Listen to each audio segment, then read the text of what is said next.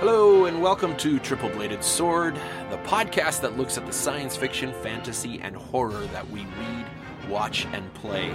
I'm your host, Mike Bershon. I teach English at MacEwan University, and one of the courses that I teach is an introduction to film narrative. And I'm using the podcast as a delivery device for my lectures this fall as I'm teaching online because it's COVID and it's easier for my students to grab this content. So I hope that if you're not one of my students that you've been enjoying this, and that if you're a little bit like, hey, I thought this was about the things that we read, watch, and play. How come so much watch? Because lectures for my students. But this week, we are definitely looking within the wheelhouse of speculative fiction. Not science fiction, not fantasy, but horror, with Jordan Peele's amazing film, Get Out. All right, so we're finally at the aspect of cinematic language that I think most people look at before they look at anything else with a film. You say, like, how was the movie? Most people that I know will reply, well, the acting wasn't good, or it was, oh, the acting was amazing, or I love whichever actor it is that's in the movie that they went for. You know, they might really like a particular performer, and that's why they were there. That's why they showed up. And so I get this impression that people feel like they're experts on acting. And I think that there are films where acting absolutely matters. And the case study that I'm using today, Jordan Peele's Get Out, I think it sinks or swims on its performances. But I think that there are movies that it doesn't matter as much. We're gonna be talking about one next week, Star Wars. You might be like, oh, wait a second. I like the performances in Star Wars, but I grew up with it, so what do I know? I mean, when you see a movie when you're 6, you've got a pretty subjective, nostalgic view of that thing, and it's hard to get your head outside of it. But I know from, there was one review for Star Wars where the critics said, it's really amazing that George Lucas got these bad performances from his actors because it feels like those old-timey movies that this movie is an homage to. So this is a critic going, oh, everything else in this film is so spot on. Clearly these bad performances by the lead actors must have been intentional, just like everything else. And really it was just that, you know, you had some young actors and maybe we like them. Maybe we like Harrison Ford. Maybe we like Carrie Fisher. Maybe we like Mark Hamill in those roles, or maybe we just can't see them, as anything else but what they are, which is Luke and Leia and Han. But critics didn't think much of their acting. That movie got a lot of nominations for Academy Awards. Acting was not one of them. Supporting acting was for Alec Guinness as Obi-Wan Kenobi, but not for the actors, not for the leads. This was not my first choice, by the way. Get Out was not my first choice for this segment of the course. But a series of unfortunate events put it in the course, and I'm really glad that it did. As I say, I think this film sinks or swims based on its acting. But what I originally had wanted to use was Silence of the Lambs, which adhered to my criteria for the movies that I chose for this semester, which is that they had to be nominated for multiple Academy Awards. And Silence of the Lambs was nominated for many, and won for acting. So I was like, oh, I got to have that. But the copy that I ordered turned out to be a very old copy. And I didn't notice until the day that I was going to take it into our e-reserve department to get them to put it online so that students could access these movies. And I did not notice that this old copy was what we call full screen, which means it was formatted for little square TVs, old-timey TVs. And I had a decision to make in that moment. I was like, okay, well, I could order a newer, shinier version of Silence of the Lambs, or I could look to my left and see what movies I have here that might work. And people had been saying to me, are you going to put Get Out in your course? Are you going to put Get Out in your course? Now, they were mostly talking about my horror course. I'm teaching a course on horror films next term. And I kept saying no, because I don't think that it is like a giant of horror in ways that are significant about the genre. I think Get Out is significant for reasons that have to do with race and representation. And yes, it's a great horror movie, but time will tell whether or not it's going to be one that is like hugely influential in the ways that I wanted those movies to be. But I had to admit, like, I love the movie. I think it's great. I kept, and people kept saying, are you Get Out in your course? And somebody had even asked me if I was going to put it in my intro course. And I said no, because it didn't win enough awards. And then I got thinking, I really would like to put it in, though. And then this moment came up, and I looked to my left, and there was Get Out, and I thought, sure, why not? And I grabbed it. And I stopped, and I thought about it. Should I include this movie in my course? The only slot where it would really fit would be acting. That was leading right up to Halloween. I love to have some scary stuff around Halloween. Do I do it? Do I do it? And then I thought about the movie a little more, and I was like, I absolutely should. And I'm going to tell you why with the rest of today's lecture. So let's start with answering the question, what is acting? What is acting? And for once, I'm not quoting Anne Hornaday for the definition. This one comes right out of our textbook. So, an art in which an actor uses imagination, intelligence, psychology, memory, holy smoke, vocal technique, facial expressions, body language, and an overall knowledge of the filmmaking process to realize, under the director's guidance, the character created by the screenwriter. Wow, that's a mouthful. And I think we have to qualify this definition that not all actors use all of these things. And different actors are going to use different aspects of this because of the type of actor that they are. We're going to talk about different types of actors in just a little bit.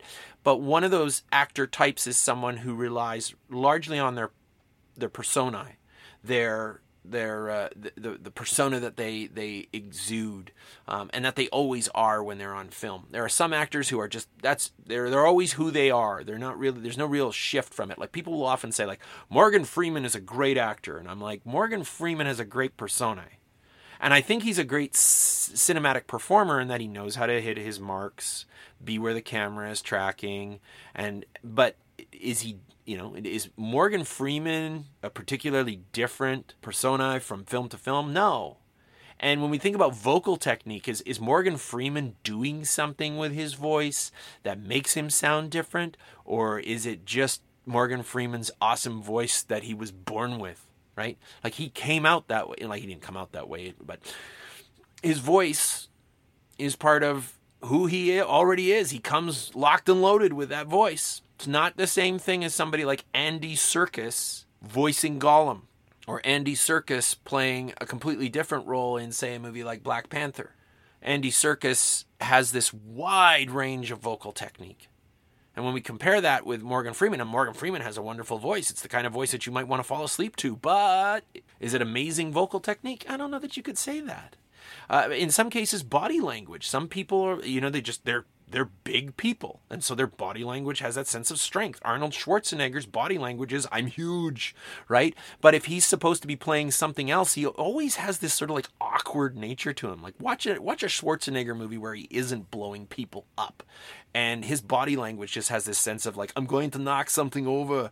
Maybe Schwarzenegger doesn't use body language as much because he's just this imposing presence. But great actors, I think, dip into all of this, or many of these things. They use their imagination, they use their intelligence, they are intelligent people. There are some actors who are just dumb as a post. I've seen performers who are just, like, they can play a really smart person, and then you get them on a talk show, and you're like, what? How is that? What? It's amazing to me. That is incredible. So imagination, intelligence, maybe it's that they have emotional intelligence in a way that, someone else doesn't. Psychology, memory, vocal technique, facial expressions, body language. And then I love this, an overall knowledge of the filmmaking process. The more that an actor understands the filmmaking process, the better off they're going to be in it. Stage actors regularly report that they find it very difficult to make the transition from stage performance to cinematic performance. And it's because cinematic performance, you don't get to do the same thing that you do on stage, where you get to just keep doing your thing and until the scene is finished. In cinema, it's like, we're going to set up all these cameras, one line, and it's like the crying line, like cry on command, again, take number 40, again, I just need a different one, the sunlight wasn't right, or there was a fly on your nose. So it's a different process than acting on stage. So knowing the filmmaking process is important. Actors who play in special effects films regularly get skill sets that allow them to do it over and over again. And I'm sure that it's one of the things that goes into the casting director's mind when they're like, oh, who should we pick to be in this movie that's going to involve a lot of green screen technology? It's why Andy Serkis has done so much motion capture, is because he has a knowledge of the filmmaking process that involves motion capture. So he gets a lot of motion capture jobs. Now, the lead in Get Out is an actor named Daniel Kaluuya, and he was nominated for an Academy Award for his performance in Get Out. And I think one of the ways to understand Kaluuya's range is to look at his performance in Get Out, where he is coded as weak and vulnerable, and then look at who he is in Black Panther. I mean, he's riding around on rhinos. He's fighting superheroes. This is a very, very different role. And he plays both and sort of disappears into them. I don't sit there going, oh, that's that guy. I recognized him only after having seen Black Panther a few times and having watched Get Out in close proximity to that. I was like, oh, that's that actor. But I was shocked at that because the way that, in terms of mise en scène, the costuming department bulking him up, or maybe he just bulked up, but just the way that he exudes presence in Black Panther is very distinct from the performance that he brings to the table in Get Out. And this is important not only to say like Kaluuya's got range, but to also note that performance is directly related to genre. And it's one of the reasons, coming back to the movie that I would have been talking about this week, it's one of the reasons that I can't accept Silence of the Lambs as a horror movie. It's on all sorts of lists for being a horror movie. Are there horrific elements in it? Yes. Is it a horror movie? I don't think so. Why not? Because the female lead in that movie is not coded as a female horror lead, or even a horror lead, period. Because Chris Washington, the character that Daniel Kaluuya plays in Get Out, is a good example of what a horror protagonist should be. They have to have, they have to be a bit weak, they have to be vulnerable, they have to be in a position where they can't control everything that's going on. And the lead character in Silence of the Lambs is very capable. She's one of the most intelligent people in the film. She's a very, very capable agent. And so is she weak? Is she defenseless? She's not. And Kaluuya plays that here.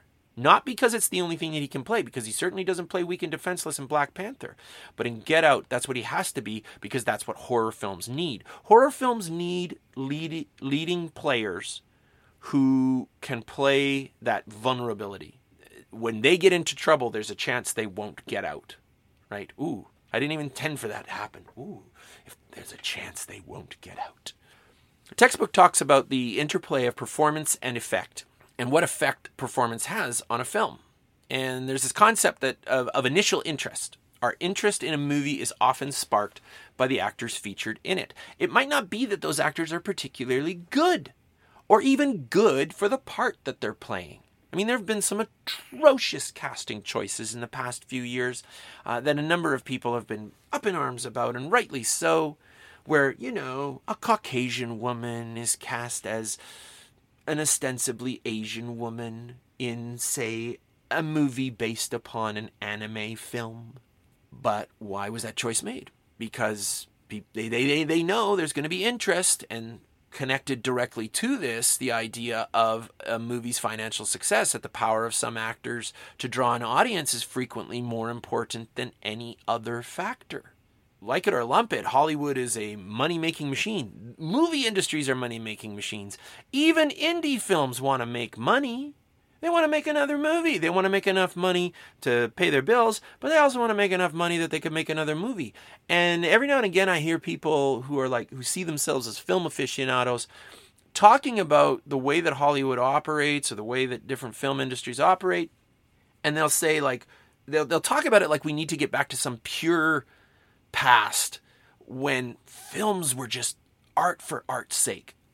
That is not a part of film history. I mean, there are these moments where we get these branching offs, these moments where you like someone goes off in an avant-garde direction and does something that's like art for art's sake. But the core of what happens in film is about the industry and is about making money to be able to make another movie, because movies are expensive to make. And since movies were made from the very beginning, it's been about making money, because you want to keep your production company afloat. You want to pay your bills. You want to be able to make the next movie even more spectacular than the last one. And so money, economics they're a big factor. And when it comes to actors, man, that's important stuff. I mean, just look at these posters. There's one poster here for Gravity, and Sandra Bullock and George Clooney's names are up at the top. Alfonso Cuarón, yeah, he directed it. We're going to put him beneath the actors because we know you're not coming for Cuarón. I am, but nobody else is. They're coming for Sandra Bullock. They're coming for George Clooney. I mean, I'm coming for Sandra Bullock and George Clooney too because I'm a fan. But that's what's selling the movie, because maybe you don't know anything else about the film, or maybe you're not really into movies about space, but boy, you sure liked Sandra Bullock in whatever movie it was that you liked her in, or George Clooney in whatever movie, or Nicole Kidman and Ewan McGregor in Moulin Rouge, way up at the top. Where's Baz Luhrmann's name? Nowhere to be seen. It's very rare that directors get that kind of billing. You've got people like Quentin Tarantino, their name will sell a movie. Steven Spielberg, his name will sell a movie. But Baz Luhrmann, when Moulin Rouge came out, nobody knew who he was. I would venture to say that there are many people who still don't know who he is. And so if you're going to sell the movie, you're going to put Nicole Kidman and Ewan McGregor's name up there, because Kidman had been in a ton of movies, and McGregor was an up-and-coming rising star. He had been in Trainspotting. He had been in Star Wars. And then the idea of the essential relationship. I love what the textbook says about this, that we have this impression of the director and the actor having this very close relationship, and that's true. There are lots of examples of these really strong pairings between actors and directors. They have a very successful collaboration. Johnny Depp, Tim Burton, many movies made by them as a team. And so you get these pairings where you get a director who really likes an actor and they want to keep working with them. We saw that with Greta Gerwig and Saoirse Ronan with Little Women. Ronan had been in Gerwig's Lady Bird. And, you like working with somebody. You want to work with them again. You know that they're capable. You enjoy that relationship. You bring them back in. But the essential relationship that your textbook talks about is the relationship between the actor and the camera. And I've got this shot from Get Out of Bradley Whitford playing the father of Rose, Chris's girlfriend, and Catherine Keener playing Missy, Rose's mom. And it's such a great shot in the movie, and I think it's a great example of the actor having the relationship with the camera. Because at this point in the movie, we're so invested in Chris's survival. We know Chris is in trouble. We know he's in very serious trouble. He needs to get out. And he comes back to the house with Rose and walks up into the house. And as he passes Dean and Missy, Dean, played by Bradley Whitford with this big smile on his face, and Missy with her dead stare, she's just so good at having this cold, lifeless gaze. And she's casting it as he walks up. No smile. It's almost just like she's like, there is no point in me dissembling anymore. But as the camera goes by her, she does this incredible thing where she turns her face into Bradley Whitford's coat, into his shoulder, and she kind of rolls her eyes. Like the whites come up for just a little bit. And it's not overt. It's not mugging for the camera. But it's definitely Catherine Keener recognizing that the person she needs to perform for, the eye she needs to perform for, is the camera, because that's going to get her to the audience. But why I think this is such a fabulous shot is because we're so invested in Chris at this point that we forget that it's a camera.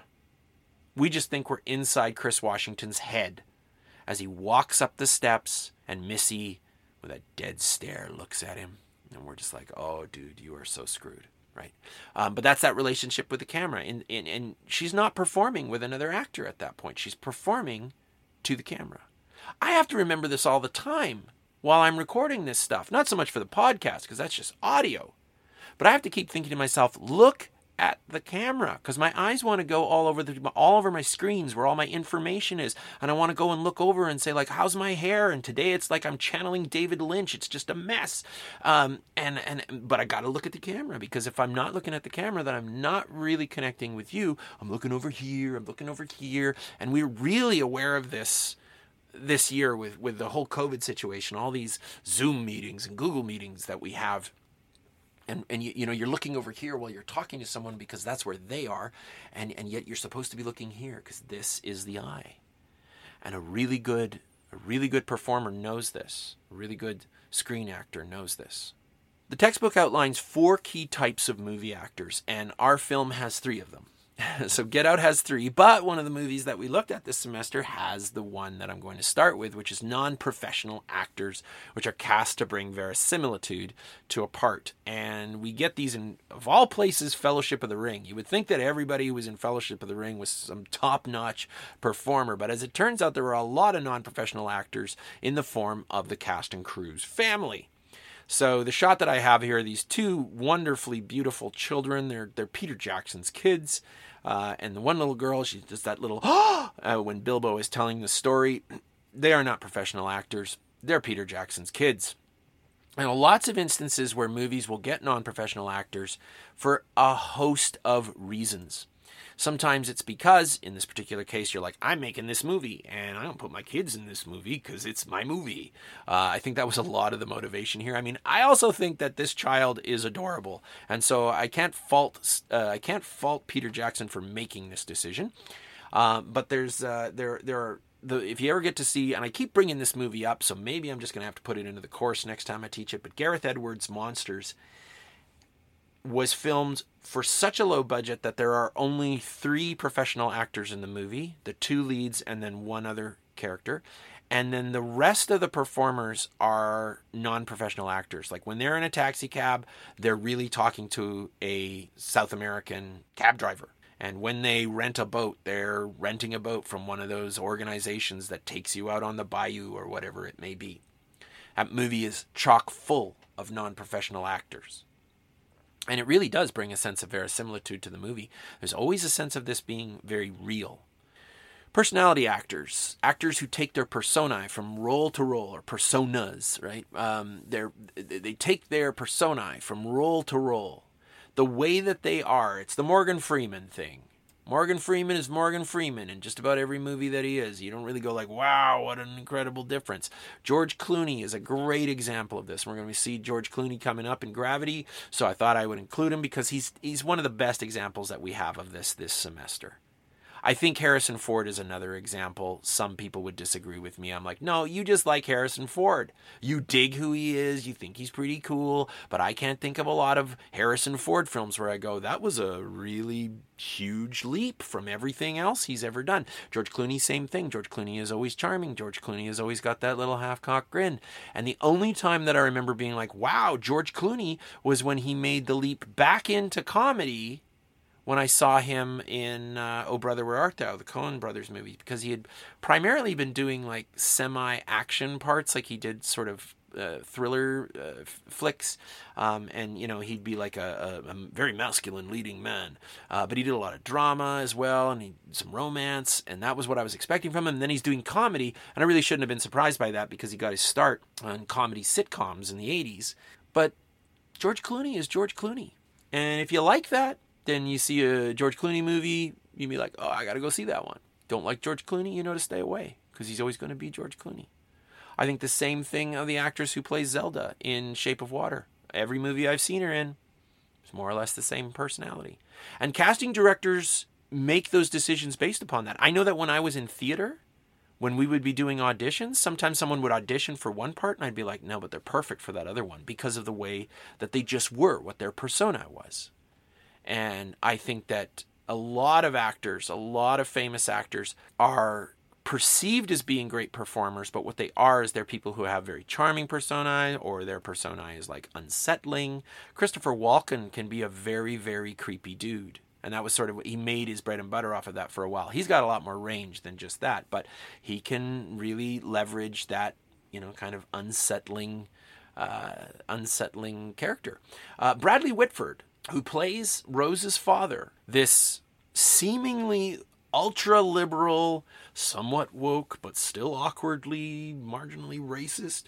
He's always kind of played the same guy in just about every movie I've ever seen him in. I haven't seen him in everything he's ever been in, but he always plays a guy who's got a little bit of sarcasm. He jokes around, very white bread, very, very typically Caucasian. Bradley Whitford is not going to play the guy who is really into, like gangster rap unless they want to make it be some sort of awkward thing. And that's exactly how this works in this film, is that he's playing to type. It's like Jordan Peele was like, who's the whitest guy we can get? And they're like, Bradley Whitford. Here he is in the West Wing. This is one of the roles that he is best known for, playing Josh Lyman, working in the president's office. And there's that smile, that winning smile, and that sense of charm that he brought to Studio 60 on the Sunset Strip, which was a sort of like a play off of the true story of Saturday Night Live. And it's that same half-cocked grin that George Clooney has to some degree, that confidence. And even in Cabin in the Woods, he looks like Josh Lyman. He's got the same bloody shirt and, the tie. And he's just a regular guy, and he's ending the world, but he's still Bradley Whitford. Godzilla King of the Monsters. Bradley Whitford is in Godzilla King of the Monsters, and he's Bradley Whitford. And they'll always change his name, but he's ultimately always Bradley Whitford, and he's always got that half-cocked grin, and he's always making sarcastic jokes, and he's charming, and if you like Bradley Whitford, you'll like him a lot. And so if you showed up to Get Out because you're like, oh, Bradley Whitford's in that, and then the reveal comes that he is not a good man, that he is the villain, he is bad. The moment of the auction, Bradley Whitford with his finger up in the air, no smile to be seen, no sarcasm in sight.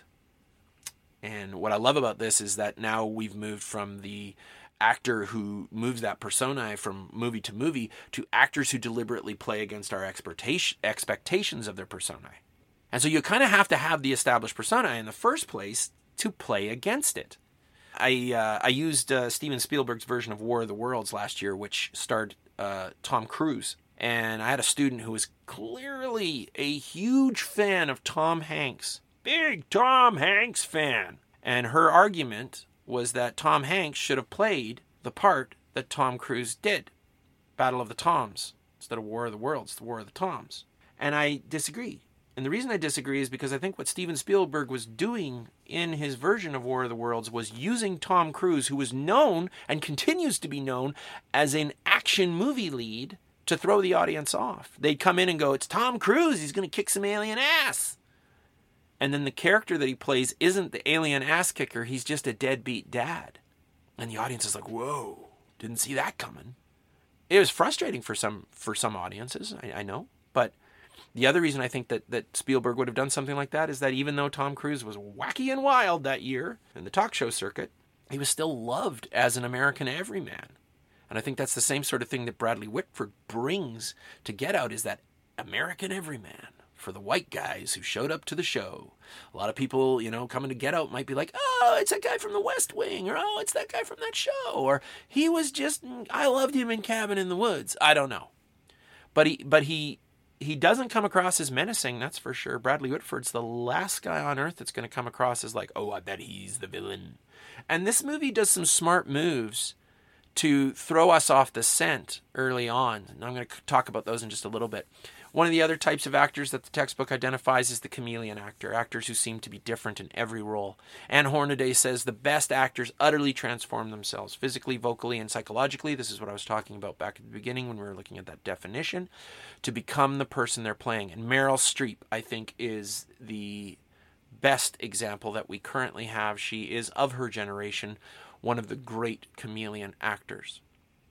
Unlike someone like Morgan Freeman, who is more or less always Morgan Freeman, Meryl Streep is a chameleon. She will alter her body language, her voice, whatever it is that she needs to become the part that she's playing for the movie that she's in. And she does, I just think about her in Little Women.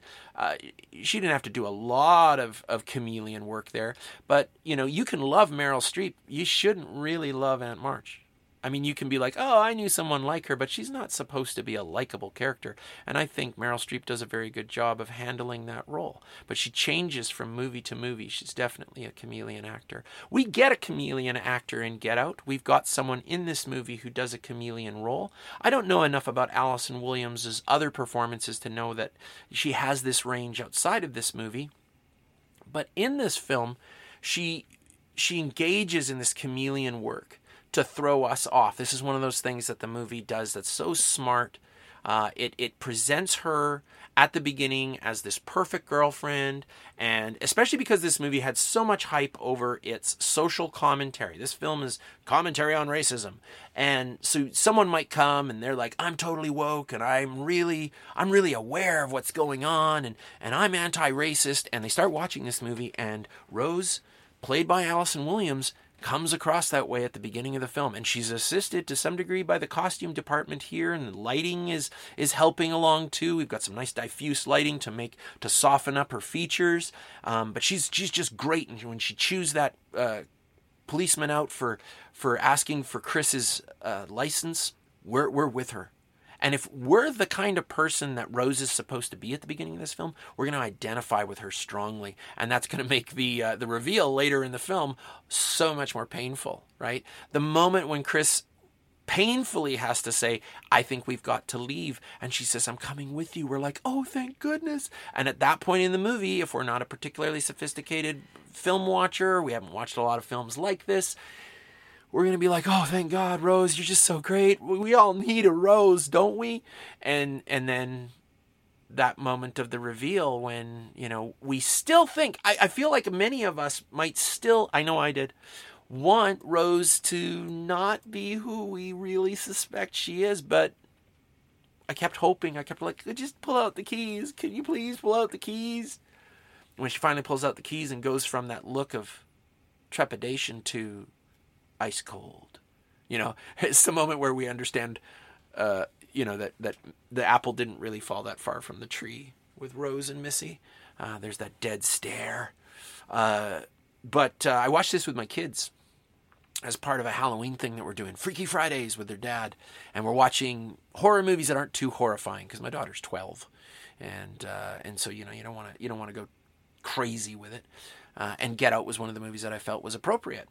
And my kids were not prepared for Rose being Rose. They were and they were still trying to even parse out the revelation that Chris has when he goes into that little secret room and looks at all those photos. They were just like, what? No, what? No. And then the big reveal, and there was this in the room.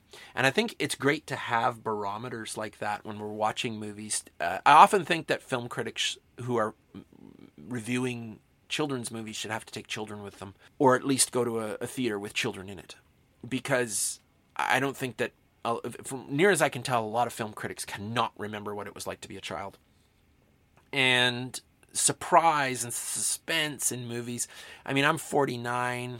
I'm a little jaded about these things. I usually know where a movie is headed, but I try as much as I can to just flow with where the film wants to go and enjoy it for what it wants to be, and let it suck me in. But I can't ever totally get back there. But it's wonderful to have somebody in the room who isn't as jaded as I am, who can look at it and go, oh, the shock, right? But when we've got, once she's revealed as villain, mise en scène really comes in to assist Williams' performance, which remains remarkable, especially in the scene when she's on the phone with Chris's buddy, and she's got this cold, impassive stare, but the way that she's pitching her voice, the emotion in her voice is completely different from what's on her face.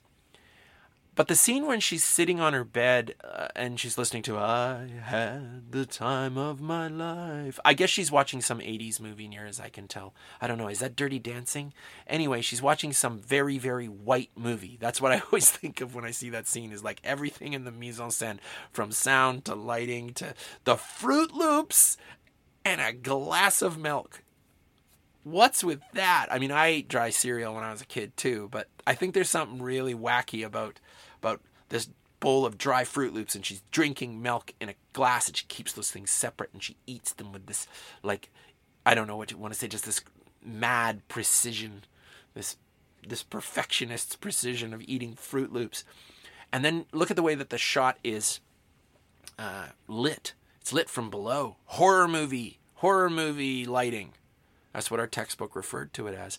You think back to Ziedler with that lighting that's coming up at him, and when it was Nicole Kidman that the lighting was on, they went more diffuse. No diffuse lighting for Allison Williams at this point. It's like, let's shoot from below. Let's accentuate her cheekbones. And she looks gaunt. She looks cadaverous in this shot. And it's just this full change. So it's acting in concert with mise en scène and sound to some degree. And it's hard because we identify with characters and the actors who inhabit those characters. As I say, if you're the sort of person that Rose is supposed to be at the beginning of the film, you're going to be like, yeah, Rose. We all need a Rose. I want to be like Rose. And then she holds the keys up and you're like, I don't want to be like Rose anymore. You know? Anne Hornaday says, in many ways, acting is the most fundamental element of cinematic grammar. Why? Because it's so close to how we inhabit the world and how we experience life. And it comes through this identification of characters and the actors who inhabit those characters. Hornaday's statement about this being a fundamental element of cinematic grammar has to do with us identifying with characters.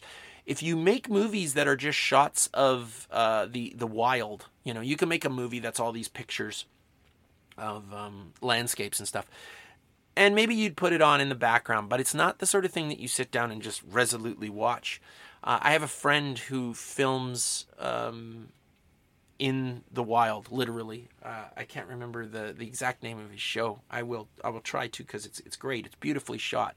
From the Wild, I think is what it's called. And it's about going out into the woods and getting food, basically, and how we, you know, like hunting, gathering, foraging.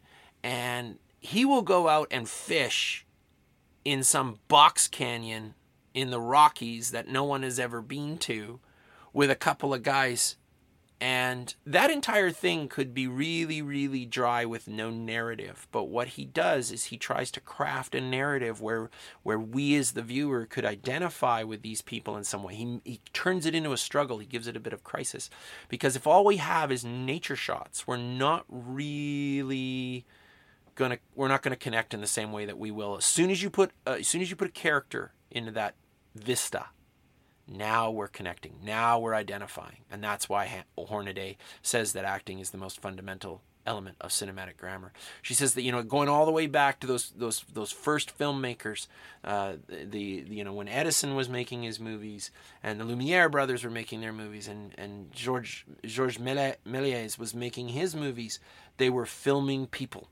For Méliès, it was like fantastic stories with people in them, and for the Lumiere brothers it was just, hey, this is a bunch of people coming out of a factory, but people still went to see it because there was a narrative going on in there. We identify with characters, and we identify with characters who pursue a goal. We want the story to go somewhere. If it doesn't go anywhere, we're not very interested. And Chris's quest to understand what's going on with once he figures out this is something a little bit weird here, but once Andre Hayworth / Logan King enters his world, then he really wants to track down what's going on, and the goal becomes very concrete. That's pretty typical in a horror movie. What's going on? And so the strong goal-oriented aspect to it. We identify with characters because of our own behavior as people, and horror movies are a great way to see this manifest, because if you have expressive individuals, or if you just even check your own sort of emotional landscape as you're watching a horror movie, we identify with the characters because of our own behavior as people, and we will speak about it in this way. Don't go in there. You shouldn't. Oh, he shouldn't go in there. And so we're identifying with them, and we're talking about their behaviors. When Chris is all awkward at the party and he's hiding behind the camera, I'm like, ooh, I totally get that, because I'm an introvert. And if I was at that party, I'd want to hide behind a camera too. And when Bradley Whitford waves him over and he like just kind of pretends to check his viewfinder, I'm like, oh, I identify with that as well. We're not going to identify with every character. That's impossible. But lead characters have to resonate with a lot of audience members, or the film isn't going to work in the way that I was speaking about earlier with the financial side of things. We identify with behaviors consistent with our general state of mind. We are engaged in role playing. We get invested with a character and we start to think, what would I do?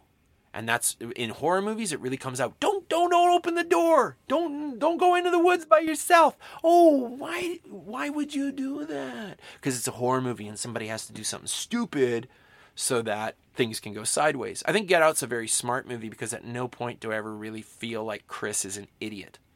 I think there's a point at which we as the audience are like, we know more than he does, but I don't think I ever felt like I was sitting watching a movie where I was like, he should have left already. The movie did some things, I'm going to talk about that in just a second, to make sure that we would buy that. So we identify with behaviors consistent with our general state of mind. We are engaged in role-playing. And that depends on the genre of the film. It depends on the sense of verisimilitude that the movie is going for. We have to, as I say, roll with where the film wants to flow, right? Sometimes people will say, well, like, somebody wouldn't really do that. And I'm like, well, this particular character would, and here's why. So when Chris is digging out the cotton to do what he does, I'm giving you a ton of spoilers here. If you listen to this episode or you watch this episode and you got like a little ways in, you should have known, I should shut this off and maybe go watch Get Out. I think you should always watch the movies before you listen to this or watch it. But when he gets that cotton out to do what he's going to do, we're a little bit befuddled, but we know he's up to something. And we're like, yes, do something to get out of there. Struggle.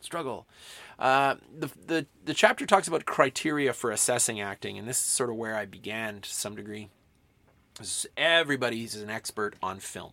Everybody has an opinion, even though they may not have the criteria for why the cinematography is good or why the editing is good, but everybody feels like they've got the right criteria for assessing acting. And the textbook gives us these criteria: appropriateness / transparency, that the role feels like this is the right casting, this is the person who should be playing this part, and that they feel real. Dustin Hoffman, in an interview, once said that it's not that you play a prick, it's that you look for the prick inside you, and then you let that out. And I gotta say, Caleb Landry Jones has a lot of prick inside him then. And hopefully he doesn't let it out too much in real life, but my God, did he ever do it in this movie. Jordan Peele said that they did a number of takes for this sequence and that Caleb Landry Jones brought it every time and was just menacing and creepy. He works so well in this role that I feel like I would have a Joffrey moment with him. I feel like if I ever met Caleb Landry Jones in real life, I would have a tough time distinguishing him from Jeremy Armitage. He's just so good in the role.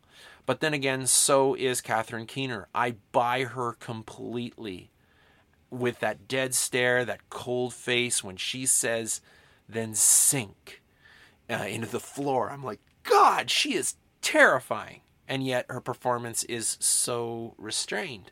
And she works so well. Anne Hornaday says that if acting is the primal tool of cinema, casting is the opposable thumb. Knowing who to put in the role is as important as the performance itself. I'm sure of this. I have seen some movies where I'm like, that was some bad casting. Like, I like that actor, but they shouldn't have been in that movie. I love that actor, but they shouldn't have been in that movie. I don't have that experience when I watch Get Out. An inherent thoughtfulness or emotionality that moves throughout, that the character is more than just I can cry on demand, but that there is a depth to the tears, that there is an emotional resonance that lies beneath the surface that the actor is drawing upon to present things that the movie might never confirm, but that the actor hints at. And I think Daniel Kaluuya does such a good job of hinting at the darkness of his past. There's, the movie tells us what happened to his mother, but there are still a lot of gray areas in there, a lot of unresolved and ambiguous things. And then the textbook talks about expressive coherence, that the way in which the character acts makes sense over the course of the film, even if there are inconsistencies. And the moment at which Chris goes out to get the maid, Georgina, after he's run her over, and we're all sitting there going, "It's the grandmother," and we're like, "Don't put her in the car." But we know that Chris will, because Chris cares. It's why he didn't leave immediately. It's why he's worried about and Andre Hayworth. He wants to solve this because he's worried about this guy, but at some point he just realizes he's in danger. But here, we've had this consistency of who this character is and his level of empathy for other people. And he's run this woman over, and he thinks about what happened to his mother and that no one stopped for her. And it has this expressive coherence that goes beyond the story note of, well, it was like his mom. It's Kaluuya's performance that sells this moment, where I'm like, don't go out, but I still believe that he would. A wholeness and unity to it that moves through the entire picture, so that the point at which, he's got his hands wrapped around Rose's neck and we're like, kill her, kill her. We all might feel that as the audience, but I understand when the movie doesn't have Chris kill her, why that's the case, because that's not who Chris is. And the movie doesn't change him at that point. He's not become a monster. He will not be monstrous at the end. And then finally, I just want to come back around to the idea that this movie sinks or swims on performance. Lakeith Stanfield's performance as Andre Hayworth at the beginning of the film, and then Logan King later on, fabulous. Mise en scène playing into this, right? At the beginning, he's got a bit of a beard. Later on, he's clean shaven. Clothing changes. Chameleon moment. And we've got a completely different character. And the horror moments come as a result of these performers who play these inhabited bodies. These bodies that have, selves in the sunken place, as well as the, invasive cognition of these people who have stolen their bodies. Betty Gabriel as Georgina is terrifying. But she isn't in every film that she is. She's a beautiful woman, and a very, very capable actor of doing a range of other things. In this movie, I find her so scary. She terrifies me in this movie. She's assisted by sound, and she's assisted by lighting, and she's assisted by camera placement. But her performance is phenomenal. The way that she has that, again, here we go, third generation dead stare of the Armitages. I didn't even think about that until here I am lecturing about it, but those Armitage women, although as it turns out, Georgina is the mother-in-law. She's not actually related to Missy by blood in the lore of the film. And then we get Marcus Henderson as Walter. So creepy.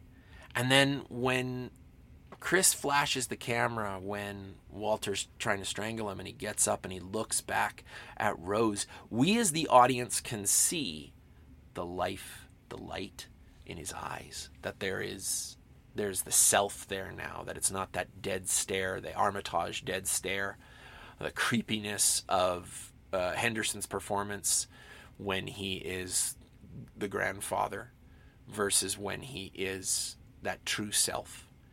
And I think that there's a little bit of that cinematic dark going on here. The idea that pitch black should never be represented on screen because you don't want to have a pitch black screen. You want to represent light at some level, even if it is a very, very dark environment, if it's a dark setting. And here I think we're seeing that at an emotional level where we as the audience are recognizing it. To ask why Rose doesn't see it is pointless. Rose can't see it. That's for us. That's the cinematic dark at an emotional level. Anne Hornaday says that evaluating an actor's performance is one of the most difficult tasks of a critic, because a good performance looks so natural, because it conforms to believably with our ideas of how people live and talk and behave. It almost literally defies description. And because the best performances are usually the product of often invisible preparation, analysis, and reflection on the part of the actor, it's nearly impossible to identify what that actor is doing when they are finally in front of a camera. Difficult, not impossible. I think we can assess how acting assists a film at the very least. I think that one of the problems that Hornaday is talking about is related to the very way in which we interact with films, which is to constantly evaluate them on a level of stars. Is it 1 star? Is it 2? Is it 5? Right? Is it thumbs up or is it thumbs down? What about how did the acting interact with the other aspects of cinematic language? How did it support them? How did it not? Maybe the performance is really great, but the actor did something that took away from some other aspect of the film. Maybe some other aspect of the film took away from what the actor's performance was trying to achieve. These things are all working in concert, and we can never forget that. Too often, people come away from movies saying that it was thumbs up or thumbs down simply based on the performances. And I think that is misguided. I'm not saying that people shouldn't do it, You enjoy movies your way. But I think that we can enrich our enjoyment of films by understanding film language in the way that we're learning in this course and seeing how those elements synthesize to produce a really great film, a really great scare here at the Halloween season with Jordan Peele's Get Out. Next week, we travel to a galaxy far, far away with George Lucas's Star Wars, way back to 1977. That's a galaxy far, far away and long, long ago, isn't it? Until then, I'm Mike Pershawn, and this has been Triple Bladed Sword. Thanks for joining.